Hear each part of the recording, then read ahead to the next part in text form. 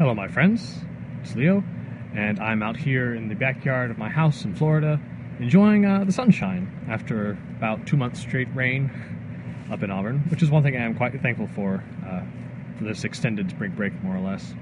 Hope everyone is finding their classes all well in hand. Behind me is an avocado tree that we have in our backyard, and I'm coming to you with some thoughts on that were provoked recently by my reading of C.S. Lewis's book, Till We Have Faces.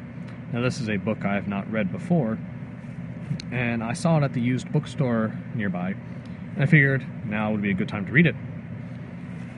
So, this book is based on the Greek-Roman myth of Cupid and Psyche.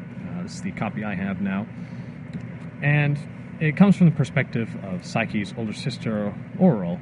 If you're not familiar with the tale, I would encourage you to look it up so that I can have more time to speak of what I have to say.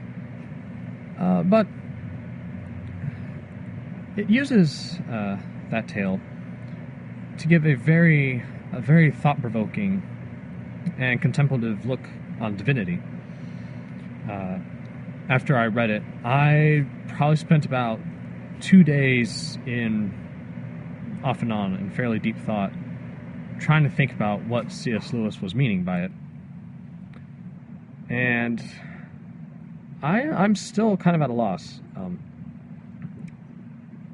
It is very much something I would recommend you try and pick up. I'm certain there are places you can get it as an ebook if that's your fancy, since most places are shutting down now. But I would like to read to you the first paragraph in the 4th chapter of the second book. Now, the context of this is that as our main character gets older, as she becomes queen of the nation that Psyche probably would have inherited,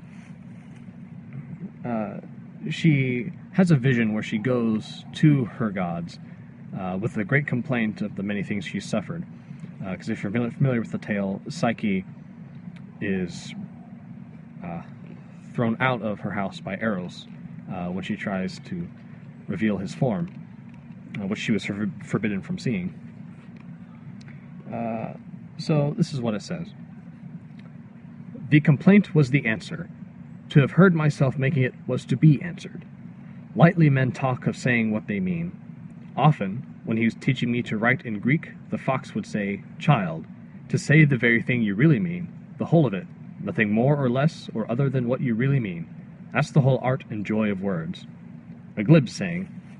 When the time comes to you at which you will be forced at last to utter the speech which has lain at the center of your soul for years, which you have, all that time, idiot-like, been saying over and over, you'll not talk about joy of words.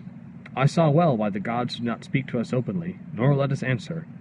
Till that word can be dug out of us, why should they hear the babble that we think we mean? How can they meet us face to face till we have faces? Now, this struck me particularly poignant in this time where there is a great deal of suffering in this world due to the coronavirus outbreak. And there's probably many people turning to God or questioning God about their own individual suffering. And it did bring to mind, perhaps there's not going to be an answer that we would like. Perhaps the only answer is the answer that we can give when we say something that the thing that's weighing on our hearts. Kind of like how if you have an issue with your parents or siblings or your friends, and it's just weighing you, and you want an answer from them, but you really only get it once you say it out loud. I was wondering is that what Lewis is saying God's relationship with us is sometimes like? So, with that in mind, as I usually do, I went to Job, and the first verse which I would like to read to you, which sprang to mind, was Job chapter 40, verses 3 through 14. Now, we're all should be familiar with the story of Job, so if you turn there with me, you can see the context behind this. So, this is what it reads, beginning of verse 3. Then Job answered the Lord and said, Behold, I am of small account. What shall I answer you? I lay my hand on my mouth. I have spoken once, and I will not answer. Twice, but I'll proceed no further. Then the Lord answered Job out of the whirlwind and said, Dress for action like a man. I will question you, and you make it known to me. Will you even put me in the wrong? Will you condemn me that you may be in the right?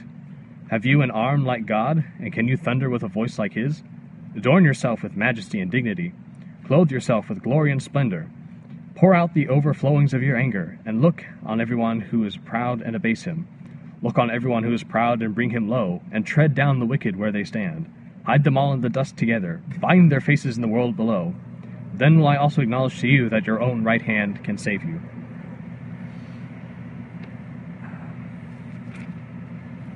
And it continues further with Job saying that he cannot understand the ways in which God moves. There's really no way we can fully understand all of God's purposes. But I think this is a very, very good thing to keep in mind, that we don't need to know everything that God has in store for us. Perhaps the very need to know why these things happen is just going to cause more worry in our lives. And we are told not to worry about tomorrow in Luke. Additionally, in Matthew. Because these things aren't for us to worry about. They're for God to worry about. Now, it's perfectly fine to question, and it's perfectly fine to, ask God for a reason, but we're not going to get one. Not always. That's up to God to deliver. So I would pray that each of us, and myself, during this time, would keep in mind that we should keep our channels with God open. We should keep prayer an option. We should definitely keep talking with our Christian friends an option. And do not worry so much about how this is going to shape out, because God allows these things for a purpose. And we don't have to know what that is, which may not be too comforting, but it should be comforting enough to know we don't have to worry about it. I've probably said the same thing multiple times, and I hope that if you enjoy this break, that you can spend time thinking and reconnecting with family, and that we spend time well connected as an ACSC family as well. You all have a wonderful day, and God bless you all.